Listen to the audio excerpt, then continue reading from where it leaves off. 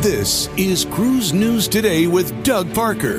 Good morning. Here's your cruise news for Tuesday, December 19th. Another port adds a cruise tax. Starting next month, the Port of Lisbon will introduce a new tourist tax of €2 per passenger. Now, this is for cruise ships arriving in the city. The charge has been levied on cruise lines after a decision was made by the administration of the Port of Lisbon and in collaboration with the Lisbon City Council. The new tax is expected to generate an estimated €1.2 million. Now, the tax will be applied from 2024 onward and aligns with the existing tourist tax in the hotel industry in Portugal. And the Carnival Panorama has its funnel back on and is now on its way back to Long Beach, California. Yeah, we're still talking about it, unfortunately.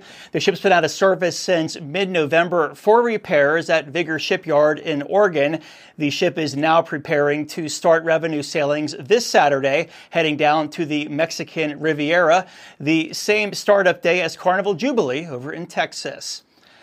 And Disney Cruise Line's new ship, Disney Treasure, reached a milestone in the construction. The final structural block has been set at Meyerwerft Shipyard in Papenburg, Germany. The completion of putting this block in place marks an important phase in the progression of the vessel's overall assembly by paving the way for the next stage, which is interior outfitting. Disney Treasure will be based in Port Canaveral, Florida, and offer 7-night cruises to the Eastern and Western Caribbean with its inaugural voyage on December 21st. Of next year.